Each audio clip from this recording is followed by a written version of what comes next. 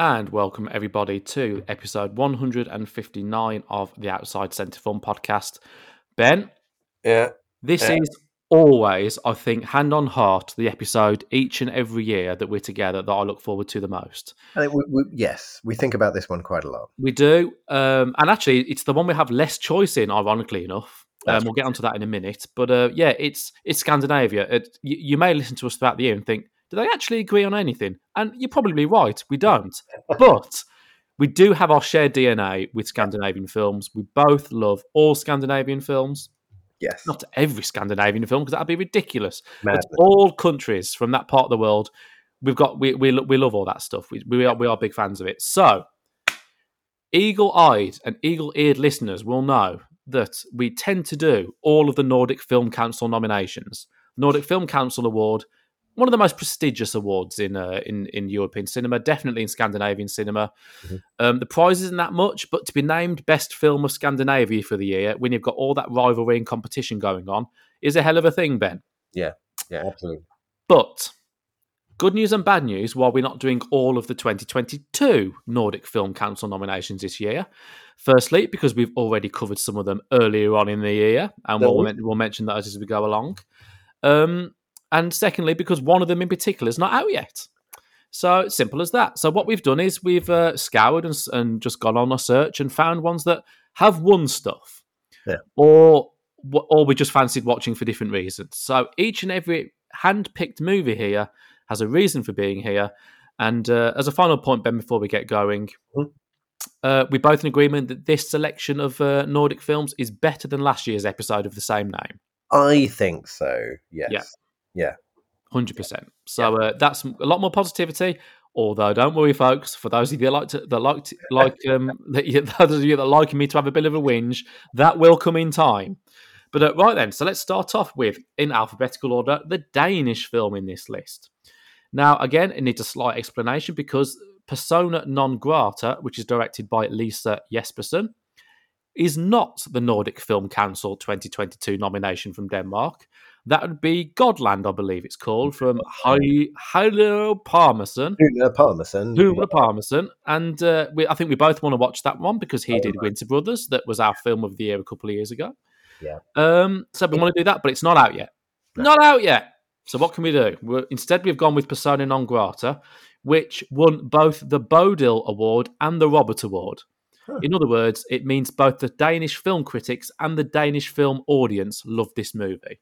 So if not the Nordic Film Council nomination, Ben, then there is no other Danish film for us to review otherwise. So perfect choice. So, as I said, Persona non grata, directed by Lisa Jespersen. The film is a comedy drama about a young woman, Alina, who has distanced herself from her family in the country to settle in Copenhagen as an author and live the artistic bohemian life she has always dreamed of. When she, with much reluctance, goes back home for her brother's wedding, she realises that he is about to marry Alina's childhood enemy, Katrine. At the same time, Alina finds out that Katrine has in fact taken over her place in the family patriarchal pyramid. Mm-hmm. What will transpire? Will Laura aim to get her place in her family back? Will she be able to rekindle the relationships with her family? And what is the relationship going to be like with her soon-to-be new family member, Katrine, who used to bully her when she was a child? So yes, Bodil Award winner, Robert Award winner, which means both the film critics and the audience loved it. I'm not going to complete the hat-trick, Ben, by awarding it Film of the Month. No surprise. But I am going to recommend it. Mm-hmm. It's not a great film. Mm-hmm. For me, it's a decent to middling good film. Yeah. Two big things going on in this movie that I want people to pay attention to, with as few spoilers as possible, because each and every vignette that happens in this film adds to the whole thing. The first thing to talk about is obviously the title, Persona non grata, which translates as person not welcome. But this film asks you, Ben, which person isn't welcome? Ooh. The person that changes... The person that's not welcome actually changes throughout this movie, and that's really, really subtly done. Sometimes it's Alina, sometimes it's Katrine, sometimes it's Alina's boyfriend called Benjamin. Yep. who's a problematic character in this movie. I'm sure we'll come on to him later. Very much. But the film does a nice job of constantly chopping and changing who actually is the person that isn't welcome in any particular scene or any particular scenario. So I really like that about the film. Mm. The other thing, the much bigger thing, the much more in-your-face thing, is urban versus rural Denmark. Yeah. Alina, as I said, has ostracised herself at the top of this. In fact, Ben, what we need to say is she's Alina, but she used to have a different name. She's Irina, and she used to be Laura. Correct. So she's changed her name. She's changed her hair as well, which becomes a big issue. She literally wanted to rid herself of her entire previous rural existence. In fact, she does an interview where she literally talks about her rural upbringing, and that comes back later on in the film, does it not, Ben, as a really important scene? Such a painful scene. Yeah. It's a weighty Scandinavian family sitting around on a sofa scene, which we know about from the Dogma days, of course, which is marvellous. So, yes, the film sticks with this theme of urban versus rural throughout. The haircut is a thing that continues for a while. There's obviously the reference to the bullying. That Alina clearly associates not just with the person, Katrine, but also the rural lifestyle and rural attitudes, for like the inequalities and stuff like that.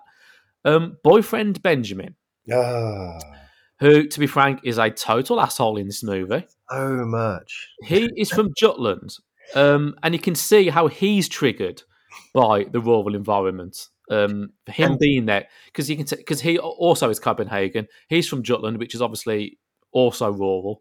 So he's coming back he was rural, now he's urban as well. So he's coming back to it just like Alina's coming back to it as well. So the both of them are suffering, in inverted commas, through this transition, going back to the countryside. There's lots going on in that. There's lots and lots of little things that I won't spoil and don't want to spoil. With plenty of hypocrisy as well, Ben. There's actually commentary about it. Like, even Alina's behaviour herself contradicts her own beliefs. None more so when she starts impersonating disabled people at a party. Interesting stuff. It's all going on in this movie. What I like the end message of this film being is that the only way for Denmark to survive is basically for the both sides of Denmark to come together. That's obviously the macro thing, but the way this film goes about it is doing it via the family, which of course is the micro thing. The family unit sticks together, sorts out its differences one way or another, and that pretty much is the film. So I've given you all 2 reasons why I like the film, but now I'm going to give you 2 reasons why I didn't love the film, because that's very important as well. I've explained big picture, little picture stuff already, but ultimately, Ben, when all is said and done, again, as spoiler-free as possible, it's 2 people coming together at a wedding, and that's the straw that breaks the camel's back. There's a lot of film that happens before then. And in real life, one would think that one would come together way before the wedding would happen. But it's a movie, of course, so things aren't quite exactly the same as life would go. So it's very, very filmic in that way. And it's very filmic the way it happens towards the end. And it's very filmic that it's almost happily ever after, because it pretty much is, apart from maybe the very, very final scene. Which again is approved, and it's a thumbs up, and it's a little bit of nuance that I didn't expect to happen. But look, at the end of the day, it's quite a padded out film. You know what's going to happen. You pretty much know that the inevitable result of all of this, and it does go that way. So didn't love that about it. The other reason I like the film but didn't love the film is what I've just said as well. It actually reminds me too much of Suzanne Bier, Ben. Oh, okay. She's very much of this kind of, let's tie most things up in a relatively predictable, family audience-friendly way. Wrapping a bow on it, and dare I say, happy ending. Now, again, not 100% there with that here. There's a little bit going on elsewhere that makes me think, oh, maybe it's not so happy after all. But ultimately, yes, it is a happy ending. And, the Danes love a happy ending. Of course they do. We know that. That's fine. But I personally don't as much. I would like a little bit more grey area with regards to this particular film's ending. But hey, none of those broke the film for me. That 2 criticisms we just said. I am recommending it. I would say it's a decent to good little film. It's quite easy to watch. Am I going to call it a Sunday afternoon film? I might do. It might introduce people comfortably into Danish cinema if they're not too sure about it. But we've seen better Danish films on this thing. It's not going to float either of our boats to a passionate point like it should do. But again, it's a decent film, Ben. No, it sure is. And on that point about that happy ending as well, the very kind of first thought that went through my head as the film ended was that Persona non grata is a film that wants to ask lots of very difficult questions as it goes on. It asks a series of really difficult questions to resolve. Can you have a relationship with your sister-in-law when she was someone who bullied you? Can a family kind of come together after the revelations of Arenas talking smack about them on TV and stuff, and so on and so forth, without getting too spoilerific. So it asks a whole bunch of difficult questions, and then at the end, it just pulls easy answers out of its sleeve, like a bunch of flowers, and everything's fine, and you've got this happy ending. That was a little disappointing. It's also, as you say, not as good as other Danish films we've seen, and for me, this film really lives in the shadow of Dogma. And it's a film about a party in the countryside, and Absolutely. it features someone doing impressions of people with mental illness. Clearly a Festen fan, then. And Lisa. it's a Clearly. fan, and the mother is the lead actress from The Idiots as well. So like we've got a lot of kind of Dogma 95 thing going on, and I was just kind of fascinated by how some of the lessons learned from Dogma, where we're almost 30 years later now, and we're now seeing it in kind of commercial Danish TV. So this is straight down the middle rom-com territory. This is not an edgy film at all. It's fun. It's engaging. It's made in a slightly interesting way, a la Lars von Trier's shooting methods when he started doing The Kingdom, when he was like, we're just going to cover the same scene from different angles and film people who aren't talking and stuff, and then in the edit we're going to kind of splice it all together. Some of the scenes in this are kind of interesting, most of it is straight down the middle stuff, but yeah, it lives in the shadow of Festen very much. So it's like the rom-com version of Festen, with kind of the Idiots undertones thrown through it. It's fine. It's Sunday afternoon. I laughed in places. It's genuinely kind of, it's well acted and well made, and so on. One of my problems with this, why it's not my film of the month, apart from it being run of the mill, is the fact that everyone is just so awful in it. Like in particular, this urban and rural divide. The urban people, represented by Irina and Benjamin, they're just so awful. Like they have everything is a problem. Even their clothes are horrific, and just the attitude they have towards all the rural people. And then you think like, oh, okay, it's going to do this thing where urban people are fey and they can't do anything and they're stuck up about everything. And then all the rural people are going to be real and genuine and down to earth. And no, not really. They're kind of jerks as well in different ways. And like everyone is just so awful apart from the mum. The mum is just lovely. And I felt heartbroken for all the stuff that she had to go through all the way through. But yeah, it's fine. It looks pretty good. Everyone's good in it. It's I don't know. It's like the shadow of Dogma. This is what Festen is to audiences of 2022. Maybe, I don't know. It was fine. Really, It's probably going to disturb you, Ben, but it's actually my second favourite film this month. get away.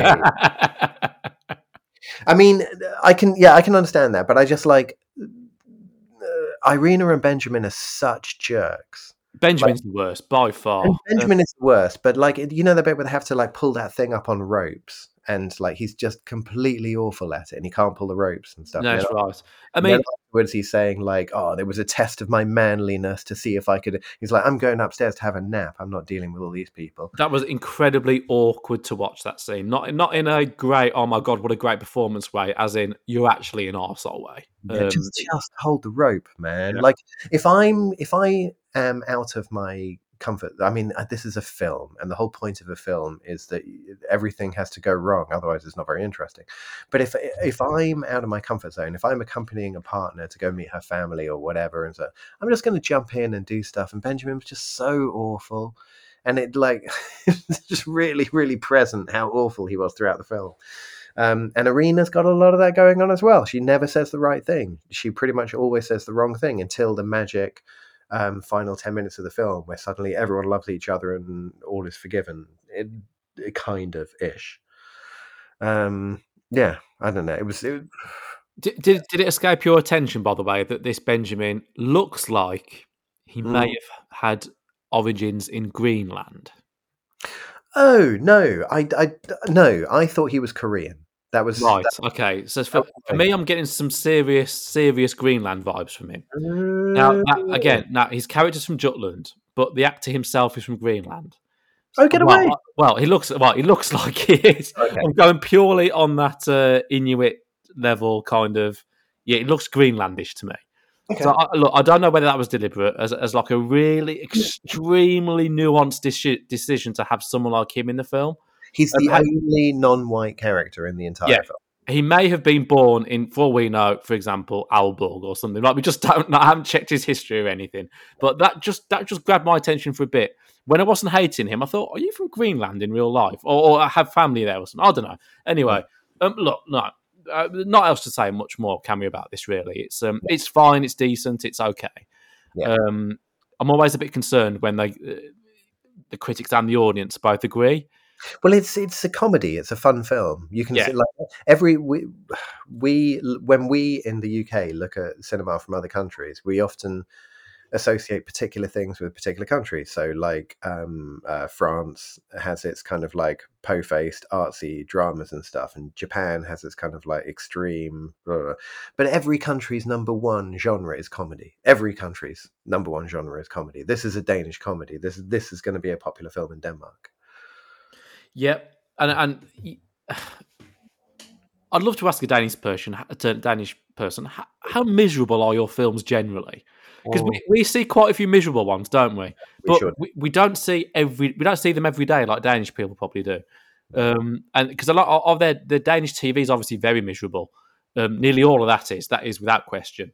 Yeah. And we get most of that on BBC4 when it existed. So yeah, curious because when something like this does come along, and the Suzanne Beers of this world, which is why she tends to win a lot of awards and stuff, they Mm. do tend to gravitate towards that stuff a lot. Mm. Whereas it kind of turns us off. But is that a cultural thing? Is it a taste thing? Is it both? I Interesting. think I think it's a cultural thing. I think we've made a space for every country and what kind of cinema we expect from them.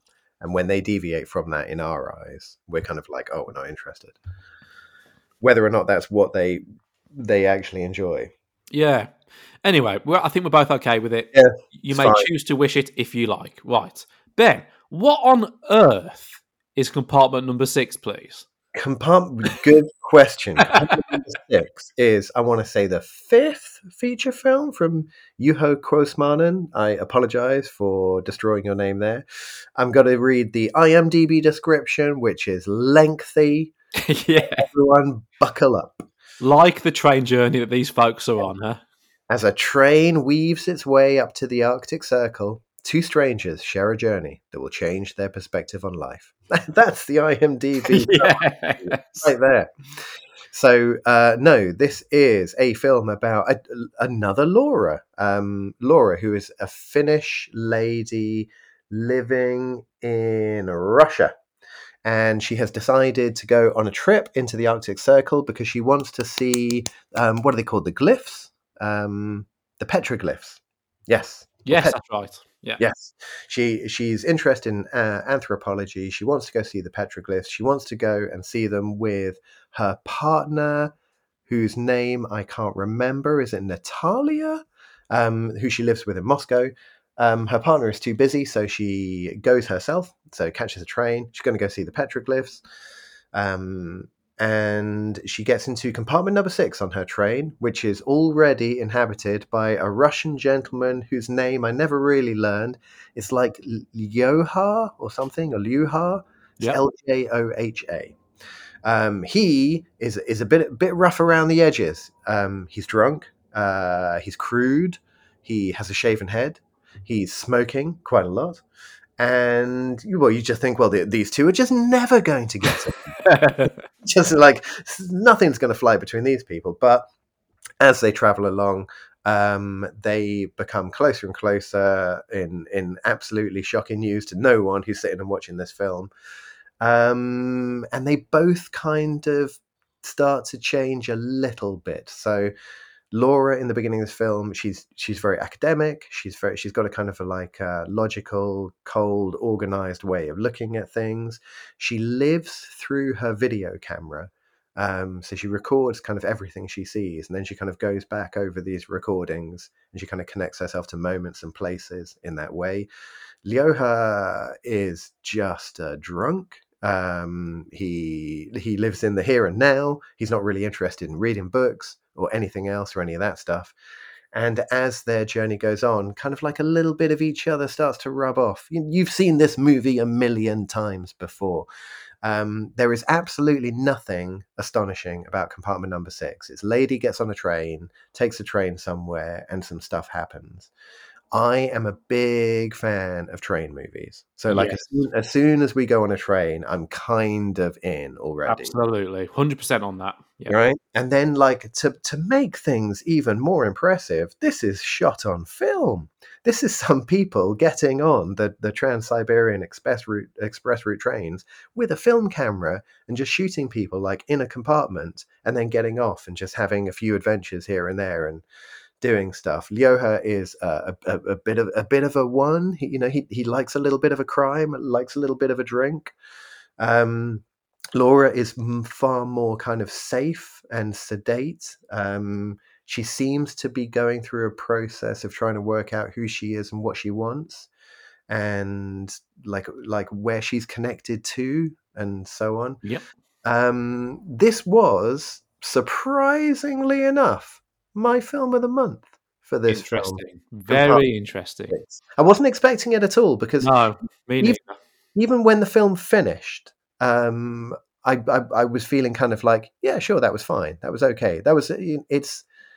It's not the kind of sweet tones of Persona non grata. This isn't like a comedy drama in that sense, but it also isn't kind of like a dark drama that you might see. It's oddly pitched. It's a fun movie. It's a going on a train, learning stuff about yourself movie.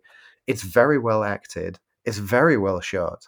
It was an absolute frickin' delight to see a film with a central female character who just gets grimier and grimier and grimier as the film goes on.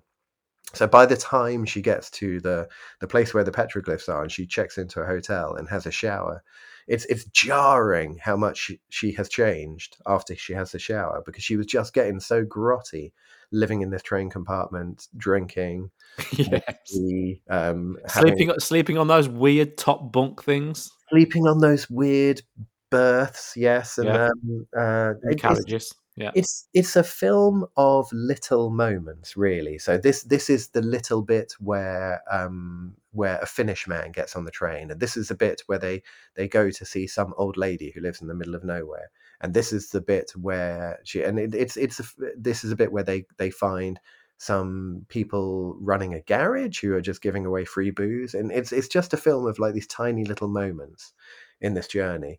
And unsurprisingly, Laura and Jóhannsson just get closer and closer and closer as the film goes on, despite them being wildly opposite people in many ways. And it just kind of won me over with its kind of genuine human warmth. It's creativity in the face of not having much going for it. It's a low budget film. There aren't any kind of set pieces or anything in it, but it won me over with all these things. I did not understand what the petroglyphs were at the end of the film. I had to go and Google this afterwards, because you have your whole journey to the petroglyphs, and I wasn't sure if they were there or not. After this whole film has been about petroglyphs, it's amazing. It's an amazing development, isn't it? Yeah. I googled it. They did go to the petroglyphs. Shock horror. They're on those rocks by the sea. That's yes. But the film doesn't make a big deal out of it, because the film it's just magnificent. I love that side of it. Oh yeah.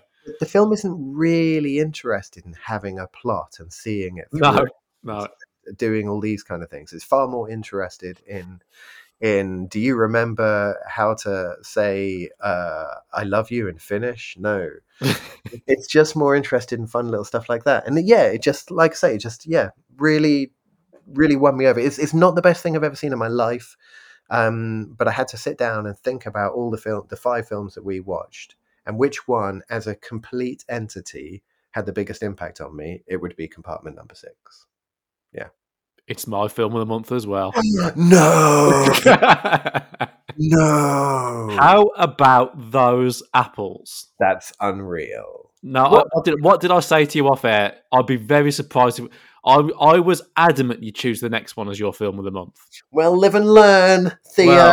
Well, we should still hopefully continue to surprise each other on this thing. Yeah. Otherwise, what is the point? Absolutely. So yeah, I'm very. So we'll be doing this again next month. So we'll look out for the nuancy things that we maybe missed first time round. Right, quick public service announcement. This is also not the Nordic Film Council nomination from Finland in 2022. Do you know what that film is, Ben? No, what was it? The Blind Man. A blind man who could not want to see Titanic.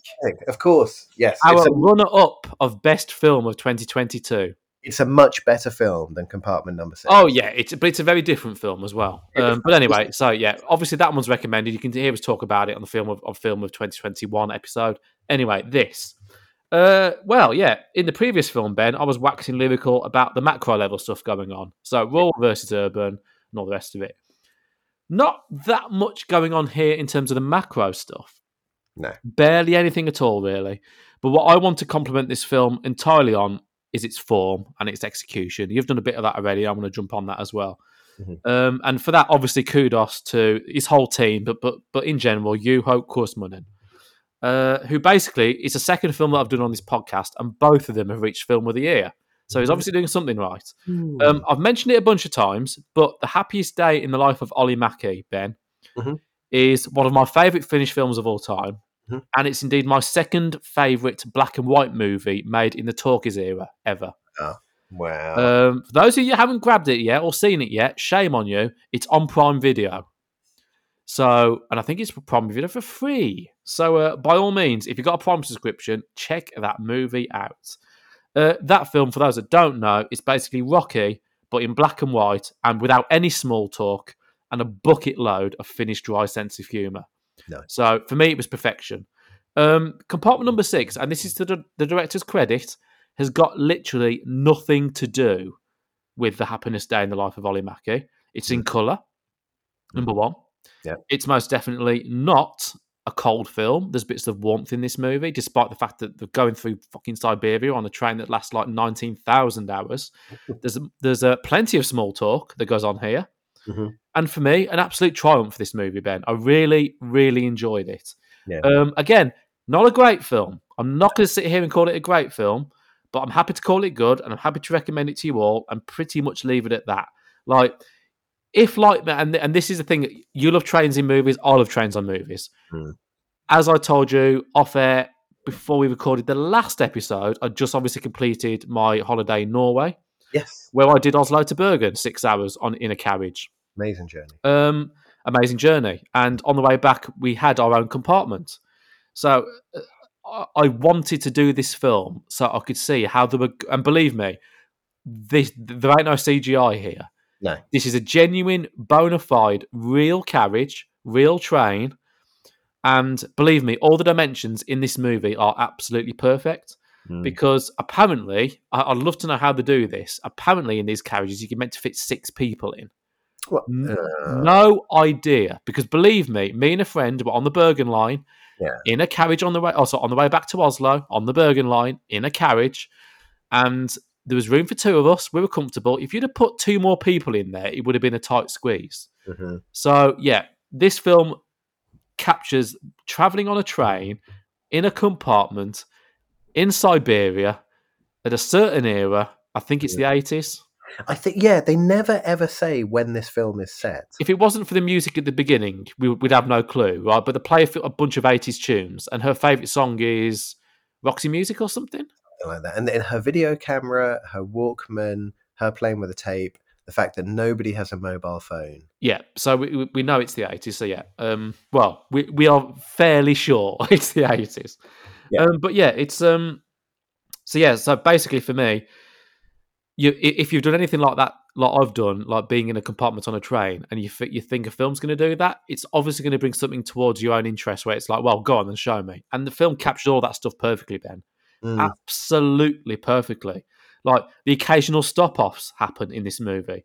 The Yeah. characters get off the train. We Mm. follow them for a little bit, then they go back on the train.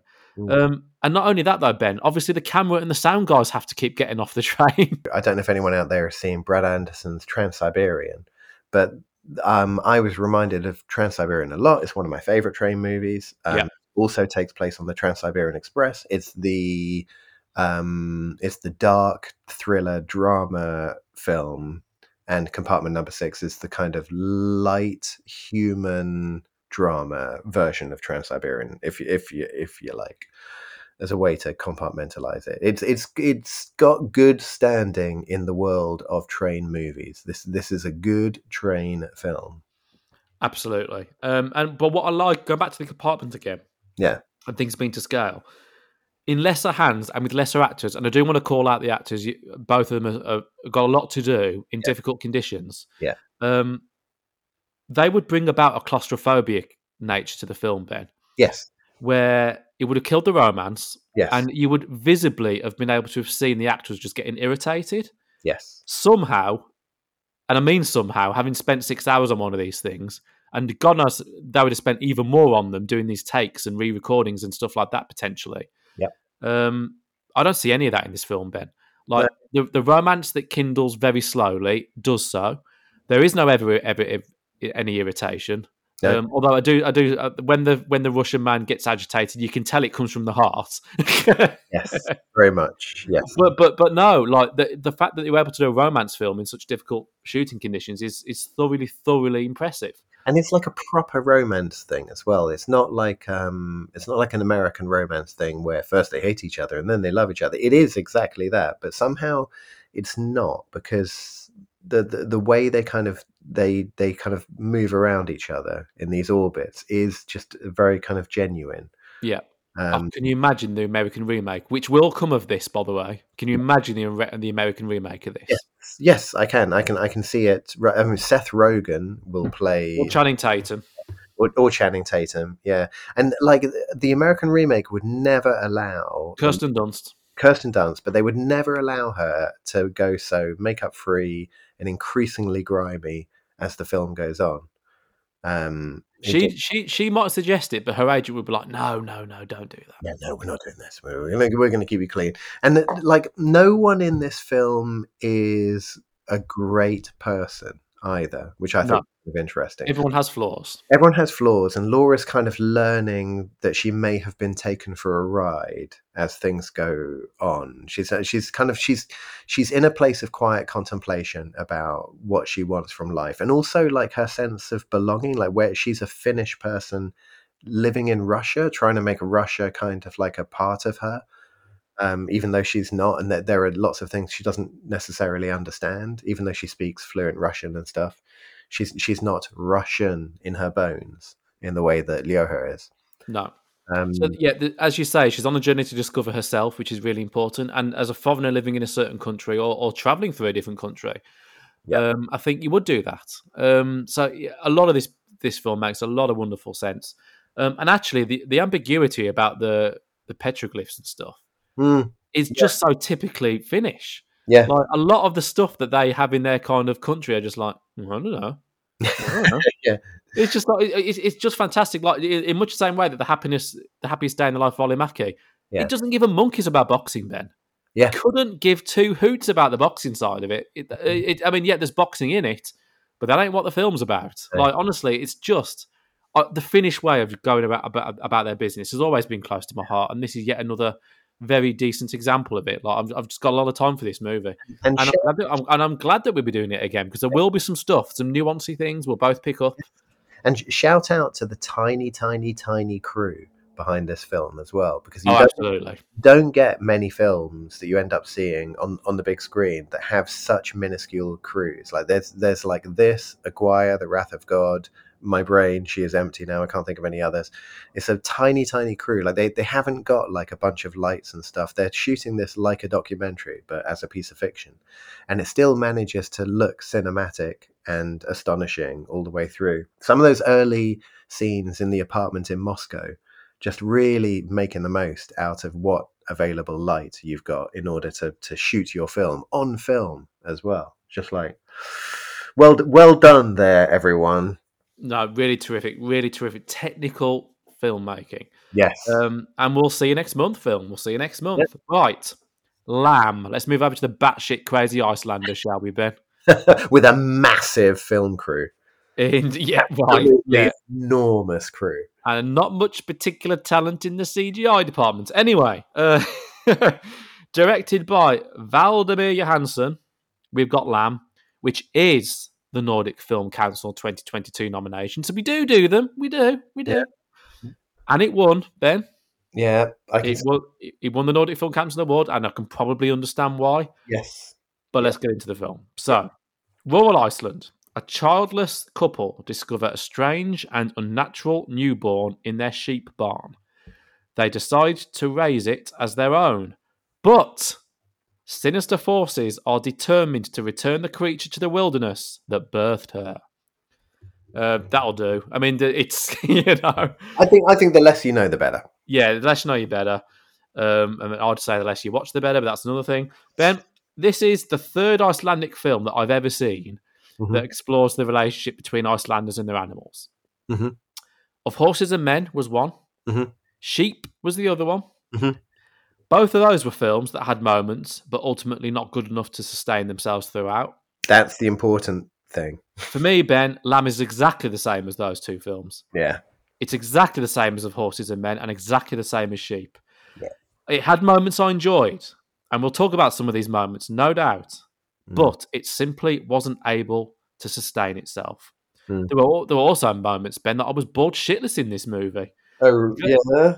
Very, very, very little actually happens in this movie. Yeah. Which would be fine had the film been more focused. And that's the number one point I want to make out of this. Yeah. Like, I really don't think this film was as clever as it thinks it is. And I really don't think it's actually saying all that much. No. Like, Of Horses and Men and Sheep, the best bits in those two films were probably the first half an hour.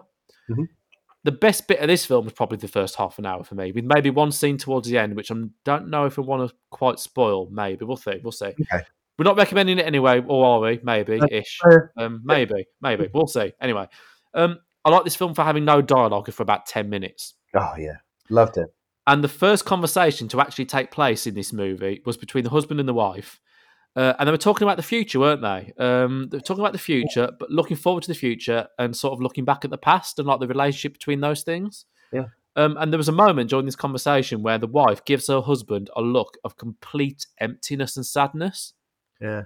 So that for me, I thought, and it's very clearly when you watch this film, it would set up the film to be something about childhood loss. Yeah. Either the two of them have got fertility issues and can't have children, hence why they end up taking one of the lambs as their own, or was there a child in their life that have somehow just died or something? Hence why they end up taking a lamb to replace that child. Like, I don't think the film quite answers that, but I'm fairly sure that one of those two things is a possibility. And there was a scene where like the father just bursts out crying in his tractor. Yes. So that makes me think that it is a childhood loss thing as opposed to not being able to have a child thing. Yes. Yeah. But apart from that scene, it doesn't really go into that side of it much at all. It's got there's a bit where she is crouching in front of a bunch of headstones that they've made. Well, there we go. Then that answers that. I must have missed that one. I completely forgot that. Because the kid has the I've forgotten her name. Same name as the Ada. Yes. Yeah. So right, there you go. There's your answer. Then I must have switched off at that point a little bit. But anyway, look. Here's the thing. The film wants to kind of do that, but then it sort of does want to do like the folktale thing. Yes. And then it sort of wants to do the sinister force thing. but again, in extremely small doses. Like, it barely in there at all. And there's a great scene that I would like to mention, but it does involve when this thing actually goes a bit awry, and it involves a weapon, and it involves a certain mythical thing. Like, we'll leave that one there. Fantastic little moment, fantastic scene, really good CGI actually for once, and we'll come on to that very shortly. But really well executed scene. But there simply weren't enough of it, and it simply wasn't consistent enough. It couldn't quite work out whether the folktale even was even a thing, whether it was like the weather or something. Yes. It was just lots and lots of, I want to say half-baked, and I think it really is half-baked. Yep. Storyboard wise, this film probably read fantastically well as a minimalistic piece of art. The reality when they put it all together, though, is it just comes across half-baked for me. So yeah, I've mentioned it a couple of times already. The elephant or the lamb in the room is the lamb. It's not breaking news, Ben. Here on the Outside Centre Film Podcast, I think it's fair to say that we focus on world cinema from all four corners, and with a variety of budgets, big and small.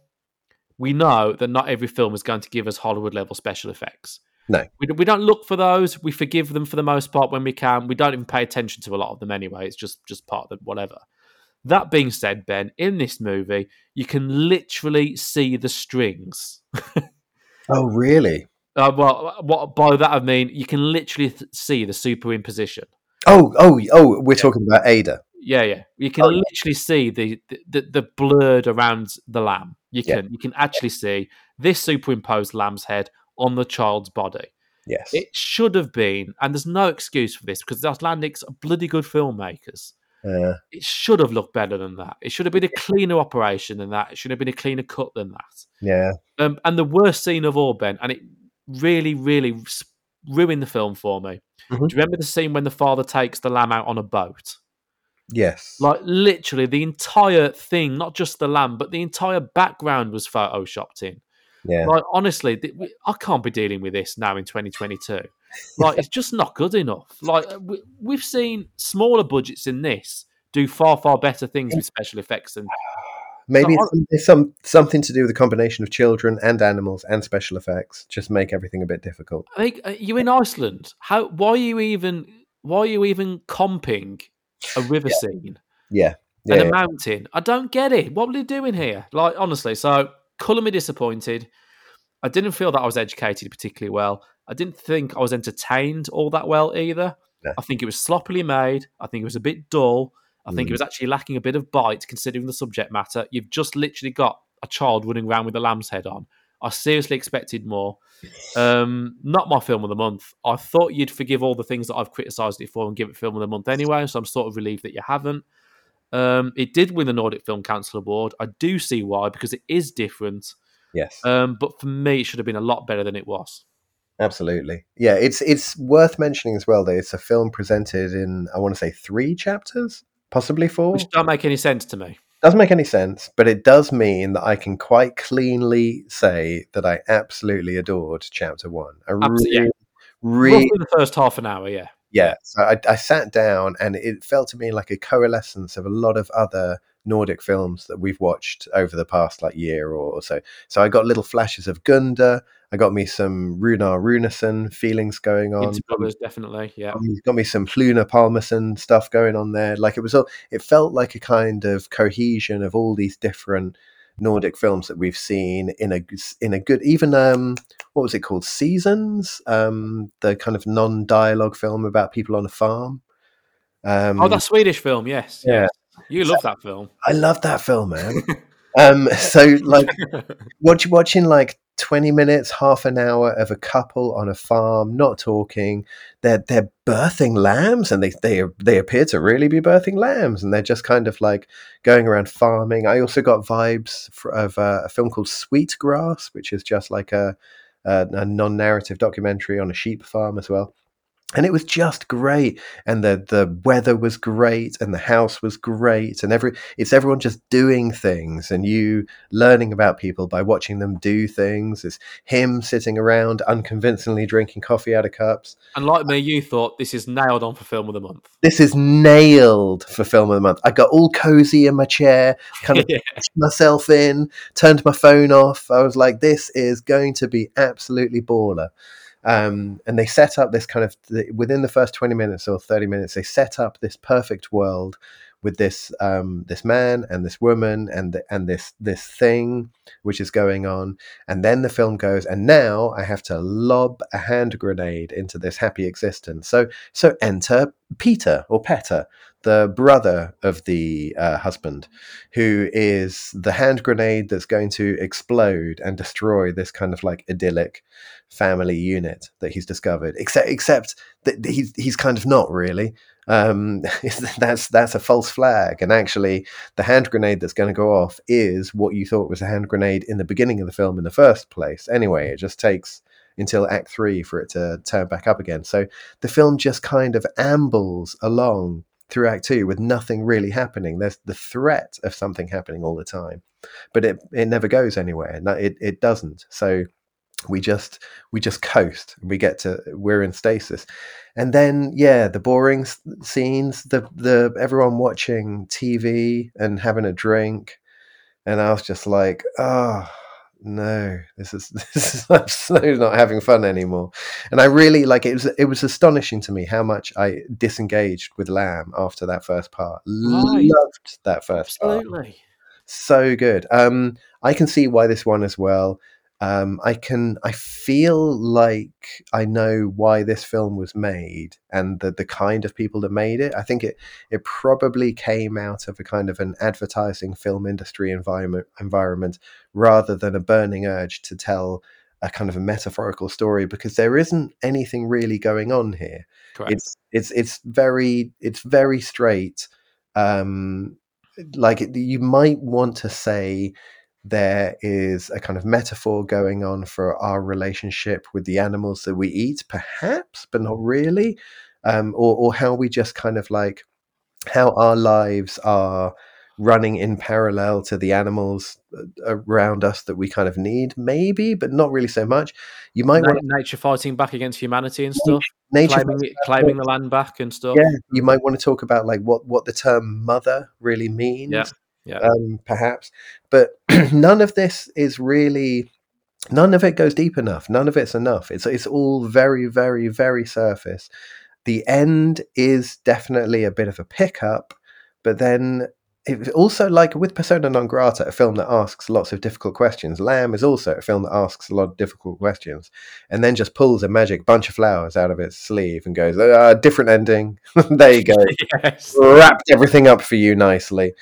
It was fine. I can't really recommend it either. Absolutely adored the opening of this film. It was so good, and also like formally from a formal filmmaking perspective, it's just so well made. It looks so good, and it got me Wilhelm Hammershøi vibes. The artist, the Danish girl was the look of that film was based on, and I was just really, I couldn't have been happier.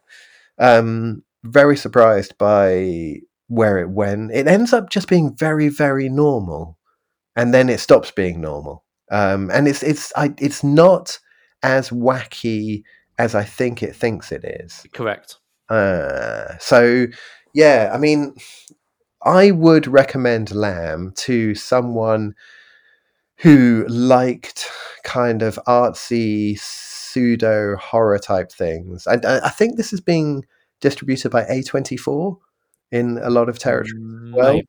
Yes. So it's hitting that kind of A24 market, especially for films which are not quite as clever as a lot of people think they are. Indeed. So yeah, I don't know. I can't really recommend it. It was fine. The beginning is great. I'm not sure why Valdimar Jóhannsson made this film. I looked it up afterwards, and I found that he had the idea for this central idea with Ada, and then kind of worked his way backwards. And I mean, each to their own, but I don't think that's where someone like Luno Palmason is coming from with film. Absolutely not. No. I think there's a series of decisions to make about things you want to do, ways you want to achieve them, and things that must be done in order to make your film a whole. And I don't think that's quite there in Lamb. No, definitely not. If people want a film like, I'm not going to recommend Lamb at all. Okay. What I am going to recommend is a Norwegian film called Tal. Tal. Thale. Oh, Uh, Tala. I yeah, remember Tala. Yeah. yeah. It's a Norwegian film about again. It's very similar to this in the sense that it's more but it's far more folk tale than anything. So Yes. it's telling a tale about a mythical creature's tale. Yes. So Yeah. it's a fabulous little fun film, God, and I I'd think. recommend that one instantly and way above Lamb. Yeah. Because it's more consistent and it does have a little bit of fun and it does kind of deviate up and down a little bit and it does kind of stay true to itself. Whereas this, I mean, yeah, the chapters blew me off. I thought there's no reason for chapters here. You hate chapters as well. I Don't you? don't mind chapters if they make sense. Basically, when you've got it's not the longest film we've ever seen. No. So there's literally no need to split this film into chapters. Like it's not as if it's a simple beginning, middle, and end either. It doesn't even. No, I But couldn't get that's on board. I couldn't get on board with hardly anything in this movie. I was gutted. Honestly, I was bitterly disappointed about it because we were both looking forward to doing it. yeah. We both called it out as, oh, I'm surprised this didn't get through to the foreign language Oscar thing and all the rest of it. And it's like, well, yeah, but yeah, no, yeah, But in fairness, it does have some great moments. has some lots of guys, which I don't want to really spoil any of them because if people do want to check it out, they should discover them for themselves. There's a great bit with a rifle. I can say that. Rifle, the mythical creature itself. Yeah. Again, the beginning's fantastic. There's little bits here and there, drip fed, secret little things. It, The, sorry, go ahead. the brother ruins the film pretty much, as you said. But the brother's awful. Like, Yeah. why is that whole thing there? And then also even the way they introduce the brother being dropped into the film. He's in the trunk of a car, and three rando people just drive through, Yeah, right? yeah. And then they park up, they open the boot, they tear him out, and then they just drive off again. That's how Peter is introduced to the film. And then he finds their house, goes to sleep on their couch, and you're like, they don't know there's a man sleeping in the house. And then he wakes up and he's like, hi. And they're like, oh, hi, Peter's here. And you're like, oh, right, he's the brother. I see. That was a weird way of introducing him. And that's kind of like what Lamb is. Like, you think there's more going on, but then there isn't. There's just nothing. It's No, just no, I mean, look, hey, who am I, really? But for me, having not seen Godland yet, having seen the Swedish entry, having seen the Norwegian entry, which is not the film we're going to review, for the Nordic Film Council, I was bitterly disappointed to see that the blind man who did not see Titanic, that didn't vote that as the winner. That is, I know it's not quote unquote unusual or quote unquote different, but it is a slice of almost, if not absolute, perfection. Yeah. And it is actually different, and it is amazingly well made, and there's humour in there, and it's incredibly finished, and it talks about the industry. Like, I'm very sad that Lamb beat this for the award. I think that the team who made The Blind Man Who Did Not Want to See Titanic deserve more plaudits, really, because it's a terrific film. It's no surprise. Lamb is a glossy genre film with a genuine, like, famous person in the lead role. Like, it makes complete sense. Sod the industry, right? Ben. Yeah. So we are now not about to review The Worst Person in the World, which was Norway's entry for the Nordic Film Council nomination. We did that in February, something like that. Yeah. I liked it more than you. I think we were okay with that one, really, but still nothing absolutely amazing. So instead, I think we both agreed that we wanted to take a look at the new Bent Hamer film, Ben. Yes, yeah. So what on earth is The Middleman, please? It's a very, very good question. It's the 8th or the 9th film from Bent Hamer. IMDb description: Frank Farrelly takes on the job as a middleman in the God-forsaken town of Carmack, US. A community in a depression so deep that they need a middleman to professionally communicate more of the bad news. So it's a film about Paul Sverhagen is your lead actor. He plays Frank, an American man, living in this town of Carmack. He is he goes for a job interview with the town hall. they need there are so many accidents in Carmack, USA, that they need someone to go and inform family members of injuries, deaths, etc. So he becomes the middleman of the town, and hilarity ensues. This is an odd film, and it's also not. You reckon, dear? Really? Do you think so? Look, but here's the thing about it. So this is Bent Hamer's 8th or 9th film. It's set Huge in... gaps between them, by the way, we should add. Sorry? Huge gaps between his films. Yeah, massive. He started in like the early 90s, and like now it's 2021 and he's on like film number 8 or something, or 9. I don't know. So we're taking place in Carmack, USA. So this film is in America. It's very much, it feels like it's making a point about America as well. So America feels like it's important. What is this place where terrible things happen, perhaps? But we're not filming in America, and we're not filming with American actors on the whole. And that is a very strange choice, and it's very difficult to stop thinking about it at any point when you're watching the film. I'm fascinated by this. I don't know why it got so under my skin, because like... I know why. You know what? It's like Lars von Trier can make, like, what has he made, like 4, 5, 6 films which are set in America, but he hasn't set foot on American soil, and he's using a kind of an international cast of people doing a whole series of different accents and stuff. So like Dogville, Mandalay, what else we got? Mandalay, Dancer in the Dark, Yep. Antichrist, Yep. and The House That Jack Built. All and the one where the world ends. And the one, and yes, with Kirsten Dunst in it. Christ, what's it called? Like Miserable. You crack on. I'll name check it while you're talking. So, like, it's really difficult to get away from that, and I'm really not sure why. The locations where this film is shot. Melancholia. That's it. That's what it's bloody called. So it can be done. You can do it. You can do this kind of like international. Even oh my god, what's it, Mr. the Festen dude? He did Vinterberg. Thomas Vinterberg. He did that. It's All About Love, which was also like, it's all shot in Oslo, but I think it's supposed to be America and stuff. It can be done. Dear Wendy. Dear Wendy. Was that shot in America? I know Jamie Bell's in it. So I think that may have been shot in America. I might be completely wrong there. Look at us talking about good Scandinavian film directors. Right. So, but I don't. Ben Hamer. But yeah, and then Ben Hamer, who, like, I don't know why it bugs me. The places are great. The buildings are fantastic. The interiors are all wonderful. Everything in this evokes the feel of a town that has been forgotten, and everyone has moved on.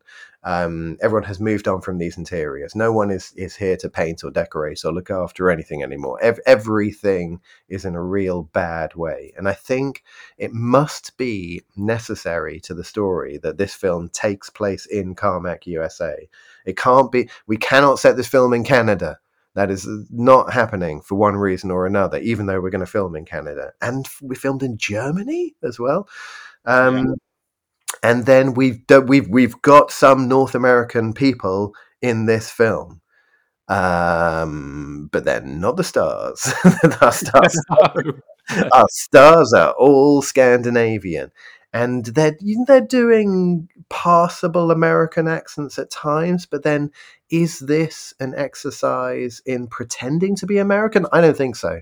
I think Ben Hamer is kind of doing the Lars von Trier thing and embracing the fact that these are not American people doing American things. And like, is he perhaps presenting like, here, we can have an American, I'm doing bunny ears, an American movie which is not shot in America and doesn't feature American actors. We can play that game. If so, why? I'm not sure. I haven't even started talking about anything to do with the film here. This is such a stumbling block for me to get into this film. I kept bumping against it and going, is this Germany? Is this Canada? 100%. Is this guy Scandinavian? Is this guy Scandinavian? Even the people in this film who are genuinely North American, by the end of the film, I was convinced that they were kind of like from afar as well. There's the guy who plays the doctor in this, Don Michele. He was really bugging me all the way through, and I was like, have I seen him in Danish film? Have I seen him? He's Canadian. I just like, but by association, everyone starts sounding funny as film goes on. Anyway, so Frank takes on the job of the middleman. Slow to begin with, he's not very good at it. As the film goes on, he continues to not really be very good at telling people bad news. And something bad happens to his friend. He's only got one friend in this little town, a guy called, is it Bill? I think. Yeah, Bill gets punched in a bar. I think it's Bill. Is it Bill? No, it's Steve. Steve gets punched by Bill in a bar, knocks his head, goes into a coma, and that kind of becomes the forward motion for all the drama that happens in this town. Because Bill, who punched Steve, was competing with Frank for the job of the middleman and is sour as all hell that he didn't get the job. To make matters worse, Frank is now going out with Brenda, who used to go out with Bill. And like even like me saying out loud this storyline which is happening, it feels so kind of small and kind of insignificant. It's such a weird little thing. Mm-hmm. Like Persona non grata asks difficult questions and gives easy answers, and Lamb asks difficult questions and gives easy answers, The Middleman is a film that doesn't really ask any questions and then just pulls a huge series of ruh-oh out of its sleeve in the last like 20 minutes. Why is everyone behaving so weirdly all of a sudden? Why are you all doing this crazy stuff? It's a comedy drama about people doing bad things. It's a comedy drama about a place in America that's been forgotten. But it's also a really, really weird experiment in can you make this kind of film in this kind of way in these places with these people, and will people accept it? I think on the whole people will accept it. I think a lot of people are going to watch this and they're not really going to notice that it's Scandinavian actors. It's reviewed very well, by the way. It's reviewed very well. It's engaging. Like it kind of like the what's going to happen aspect of this film is kind of fascinating until it gets up to like the final 20 minutes when it's just kind of like it just loses interest in the story it's been telling the whole time and then decides to go all in on Bill. This whole film becomes about Bill for the last 25 minutes, which was a weird one. Fun little shout out to early on in the film when Frank gets his job as a middleman. He's in the office and his good buddy Arthur comes by to say hello, and I was like, is that Axel Henny? Was that Axel Henny, star of Headhunters, who just popped his head in for 2 minutes to have a little weird cameo? But why would you put Axel Henny in a film and then not? Oh, he's back. Oh, he's much more important suddenly. That was a fun little moment. I don't know where I stand on The Middleman. It was engaging. I watched all of it. I don't think I was super bored for a lot of it, although there are some boring bits. I will give it that for sure. I'm not sure that Paul Sverhagen is the man to carry this film. I'm not going to say he's not a good actor, because I think he's fine. We've seen him in other things. He's good. But I don't know if he was really the guy for this film, or I don't know if the interpretation of the character Frank is all that engaging. Because he's not very good at his job. He's not a very engaging man. He's not very nice to his mother. He's not very nice to his partner. He's not very nice to his friends. So why are we watching Frank so much? Again, I'm always happy about complicated characters, but I'm not sure that Frank is necessarily a complicated character. He's just not very good at anything. So yeah, The Middleman, it's a Sunday afternoon movie for me. I think Some people would find this engaging. I'm not that guy. I've seen Ben Harmer make better films. Yeah. Yeah. 100%, Ben. 100%. Yeah. Like, when we agreed to do a Ben Hamer film, Mm-hmm. this is not what I had in mind. The Middleman can't be made by the same guy that directed O. Horton. Yeah. Like, I'm sorry. Picture. Literally the most Norwegian film in history. Yeah. The personality laden genius that is O. Horton. A train conductor in his retirement. Just fucking magic film. Yeah. The Middleman, Ben.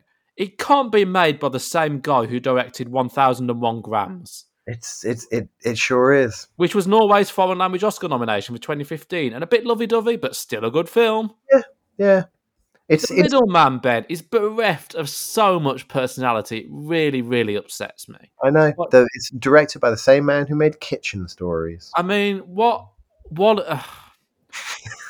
your stumbling block was exactly the same as mine.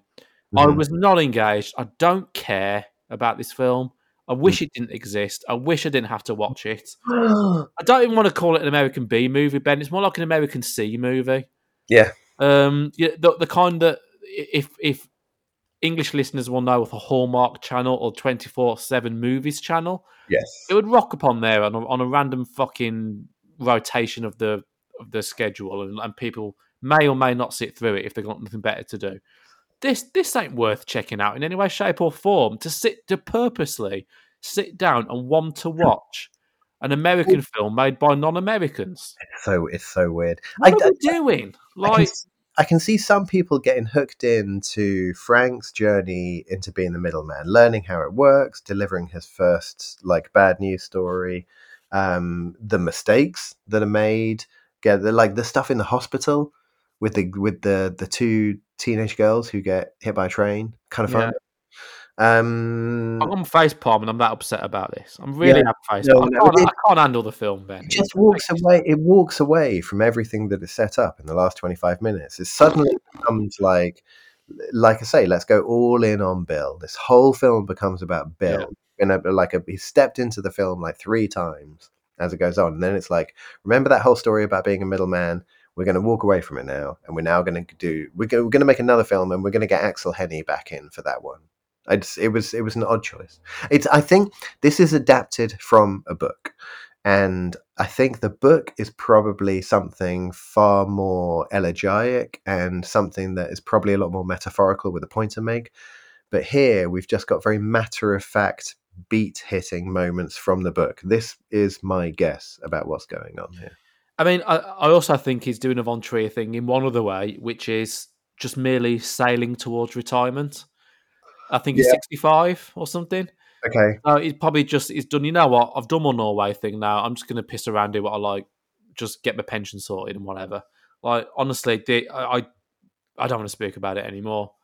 The Norwegian stuff that we've done on the podcast, including Beware of Children, that made it through to the final. Yes, that was a cracking film. Great. I don't want to live in a world where Ben Harmer thinks he can be approaching retirement age and start playing it safe. Do not do this, Ben. No, he's better than that, for fuck's sake. Yeah, and Norwegian cinema is better than this. So deeply upsetting. Yeah. Clara Sola. I think a lot of people would like it. I will say that. I don't give a flying fuck what other people say about that movie, to be honest with you. Clara Sola, directed by Nathalie Álvarez Mesén. In a remote village in Costa Rica. Oh, and by the way, this is and was Sweden's nomination for the film Nordic Film Council. In a remote village in Costa Rica. Yeah. Clara, Sweden, you say? Clara, a withdrawn 40-year-old woman, experiences a sexual and mystical awakening, which in the film translates to her being touched at a party. Anyway, she begins a journey to free herself from the repressive religious and social conventions which have since previously dominated her life. Mm-hmm. That's the film. Yep. I say this without any irony whatsoever, Ben, and I mean this. Literally, I will say this very carefully so you can understand what I'm saying. There was too much nattering in this film, Ben. Wait. When you say nattering, what are we talking about? Oh my god, so much small talk in this. I wasn't in the mood for any of it. And the journey in question, like the journey doesn't actually happen until at least 17 hours of this movie. Like Yeah. this alleged journey that you know she's going on, she's planning for it. She's got a rucksack on. She's going in and out the hut, village, house thing constantly. And it's like, well, you just get on this journey where you kind of discover what sex is and what like life is. They're kind of doing this. It's all building to the quinceañera party. Oh, God Niece's almighty. 15-year-old 15th birthday party. It's all that. That's the fireworks factory. I mean, really, like, but then she goes on this journey in the end. Then, and what does it actually amount to? Really, the only journey this film took me on, Ben, was to the kitchen to get a boredom snack. The movie left me completely cold. I couldn't sustain my focus during it, Yeah. and I've got to speak up about Sweden here as well. Mm-hmm. Sweden has been getting on my bastard nerves for many, many years now, Ben. I haven't seen a truly great Swedish film. Oh, and boy, we've tried. I know you were a fan of Seasons, but I wasn't. And then, of course, you got Roy Andersson. I just want someone else to come up and make something truly fantastic. yeah. Relatively conventional as well. I like my conventional Scandinavian films, with a story and with engaging people. Like, this ain't that film. This is not that film for me. Like, I will take as much blame as I can. I keep choosing these things, although, again, this was forced on us in a way. We have been trying. We tried so many different fucking Swedish things on here. Like, I can't remember the last time I was blown away by something Swedish. It's certainly not this film. It's Swedish by passport because the director's like half Swedish. Yeah. It's essentially a Costa Rican movie anyway. The cast is Costa Rican. It's filmed in Costa Rica. But anyway, that would be fine anyway. Honestly, that ain't a problem. We're all in international society now anyway. That's fine. Yeah. But this ain't what I want from a Scandinavian film either, Ben. So you can imagine my mood. I've just come out of compartment number 6 and made me all feel happy. Mm-hmm. Then a bit of Lamb that did piss me off, but it had its moments. Yeah. And then to watch the middleman followed by Clara Sola. It almost makes me want to cancel this episode ever again, which is never going to happen. No, we're not doing that. No, I'm not letting these two films ruin my passion for Scandinavian cinema, even though they've tried their absolute best. And not only a Costa Rica bed, not only Costa Rica in this film, but the dullest, greyest, most miserable, most plain-looking Costa Rica ever captured in cinema. You wouldn't want to go there. You wouldn't want to be this woman. You wouldn't want to know this woman. You wouldn't want to be in the family. You wouldn't want to be in the country. You wouldn't want to go on the journey. You don't want to watch the film. Sweden, for crying out loud, please do better than this going forward. Harsh words. So yes, I know what you mean. Also, let me try and focus on some positives about this film, because there are some positives about Clara Sola. 0 positives. There are some positives about Clara Sola. Clara Sola is very much a kind of experiential, haptic study of one particular woman, which is always going to be vaguely interesting. So it's a woman making sense of the world around her by touch is her kind of primary sense. I thought it was very well shot with some creative choices. My kind of stumbling block with Clara Sola is that the central character in the description you read out, I believe the word they used to describe her was withdrawn. Mm-hmm. She's disabled, basically. She's disabled. That's not the same as withdrawn. It's not the same as being withdrawn. And she's kind of like a magical realism version of a disabled person. So she's kind of like she behaves like a child, and there's something wrong with her spine, which is causing a lot of pain and a lot of kind of difficulty for her. And it kind of posits that because she is different to other people, that she is kind of touched by God a little bit more, which I was kind of like, oh, this is a funny thing. But it never really goes all in on this, and it just becomes about Clara not being allowed to play with herself for most of the movie. So it kind of like it starts off in this place where I thought, oh, they're going to, I don't know where they're going to go, but they're going to go some kind of like quasi-religious, interesting place with this, where she's more connected to animals than she is to people. She seems to find people quite difficult. She's drawn to certain people. And I thought like at times there's going to be abusive behavior from the people that she's drawn to, but that never happens. That was great. It's just her relationship with animals, which is where kind of all her pain comes in. And I thought they were going to do this thing where she's a kind of like a mystical figure, but they don't. It's just No. it's just that she just wants to play with herself while watching TV, and she's not allowed. And literally true. It's a weird place and to also feel raindrops in the air. Yeah, and then they're like, well, we're gonna rub your fingers in chili peppers, so you can't do this anymore and stuff. And I'm like, well, I mean, like it's a choice, but it wasn't the choice that I was expecting. And the casting, so the lady who plays our central character, Clara, she's not the type of actress that you would go for if you're going to cast her as a disabled character who behaves like a child. She doesn't like quite have the look that I think a lot of people would go for. There's a reason behind that, because they need a moment with her which they wouldn't be able to achieve with other people. So she's slightly too attractive. She's slightly too well toned for all of these things. For someone who can barely move, she's obviously quite athletic and capable and able. And yet we're watching her kind of shamble around a bit. I didn't feel great about any of these choices watching this, but then it makes sense because they need a particular moment, which would be a bit of a spoiler if I said it, that other people wouldn't be able to do. She has to do something that other people couldn't do, basically. It was okay. I got bored, but there were a few good moments in it. I like the quinceañera party. That was kind of fun. Stuff with the beetle was great. By far, my favourite scenes of a human being interacting with a beetle in any film we've watched in 2022, hands down. Which one? John, Ringo, Paul? I believe he's called like Igo or something, or Ilgo. What's the name of the beetle? Is he the fifth beetle? It's no. That's wait. Yeah, Sutcliffe. No. That's yeah. Well, yeah. She calls it like Igo or something. She finds this beetle that she becomes attached to and she keeps and takes it around and shows it to people.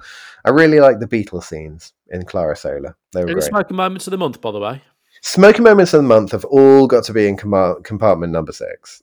Smoking moment of the month is probably Laura entering compartment number 6, meeting Jóhannsson for the first time, and as he's talking to her, he's super drunk and he's waving his arms around. And he keeps knocking the cigarette on various things and creating like all these flashes of sparks and stuff. Really, really, really evocative of when you're talking to that guy who's just too wasted outside the pub. Absolutely. As he's making points and terrifying everyone with his 500 degrees Fahrenheit cigarette flailing around everywhere. Compartment number 6 is Smoking Moment of the Month. I think compartment number 6 may be Party of the Month, even though it's really awkward as well. The party, cracking party, yes, absolutely, and it's Pop of the Month as well. Is it Party of the Month in the Moscow apartment, that party, or are we doing Party of the Month? Are we doing the drinks with the lady at the Russian stopover? Where's our kind of party in compartment? I do like the opening party because you can you can kind of see her awkwardness. Yes, it comes across really well, and I like the music in it as well. To be fair, a good party needs decent music. So. Her not fitting into Russia is done. Correct. It's exactly the point with the whole thing. Like she's on this journey to go and discover what she is, all the rest of it. Yeah. And Prop of the Month, all the petroglyphs. But they're barely in the film. Exactly. And what are they? We still don't know. So, just fascinating prop. Like what? Because obviously the central to the plot and everything. So yeah, petroglyphs They are never ever shown. No, that is I thought, the most mysterious prop of the year, of course. No so doubt. I had to get, as soon as this film finished, I was Googling it. I was like, what the hell? They Absolutely. are right there. They're right there where they are at the end of this movie. But you never see them. I thought the prop of the month was going to be her video camera. Nah, it's too obvious. Let's go with the petroglyphs. Right. Fair dues, fair dues. Right. That's it. Norwegian and Swedish cinema being in the pits, notwithstanding, that was a relatively enjoyable and successful Scandinavian film episode of the year. But now, Ben, the next time we meet after Christmas, which is always a weird thing for me to say. Oh yeah. And before we clock into 2023, we will meet again to discuss the final 5 films of the year. The Film of the Year candidates 2022. We know what 3 of them are going to be. Plan 75, January, and Compartment number 6. Ooh. We are now going to hang up our mics, wish the audience a very pleasant November/early December, promise to meet with them at the end of Christmas towards the new year, where we will decide which 2 other films could potentially be nominated for Film of 2022 and which one will actually win. So how exciting is that? Very, very. That's the And answer. whilst I think we can, even at this stage, probably agree that the final lineup won't be as strong as last year, it will necessarily still be fascinating. It's going to be interesting to see what comes out on top. There will be a shock somewhere along this line. So not necessarily how you think it's going to go or how it goes. But in order for us to find out how it's going to go, you're going to have to come back. So, happy Christmas to you all. Have a very Merry Christmas to yourself, Ben. And to you. We have a very serious conversation to have imminently. But until then, go and check out some of these films we've talked about today. They are fascinating and interesting. And we will see you for the award ceremony of the year. Outside Centre Film Podcast, Film of the Year 2022, very, very soon.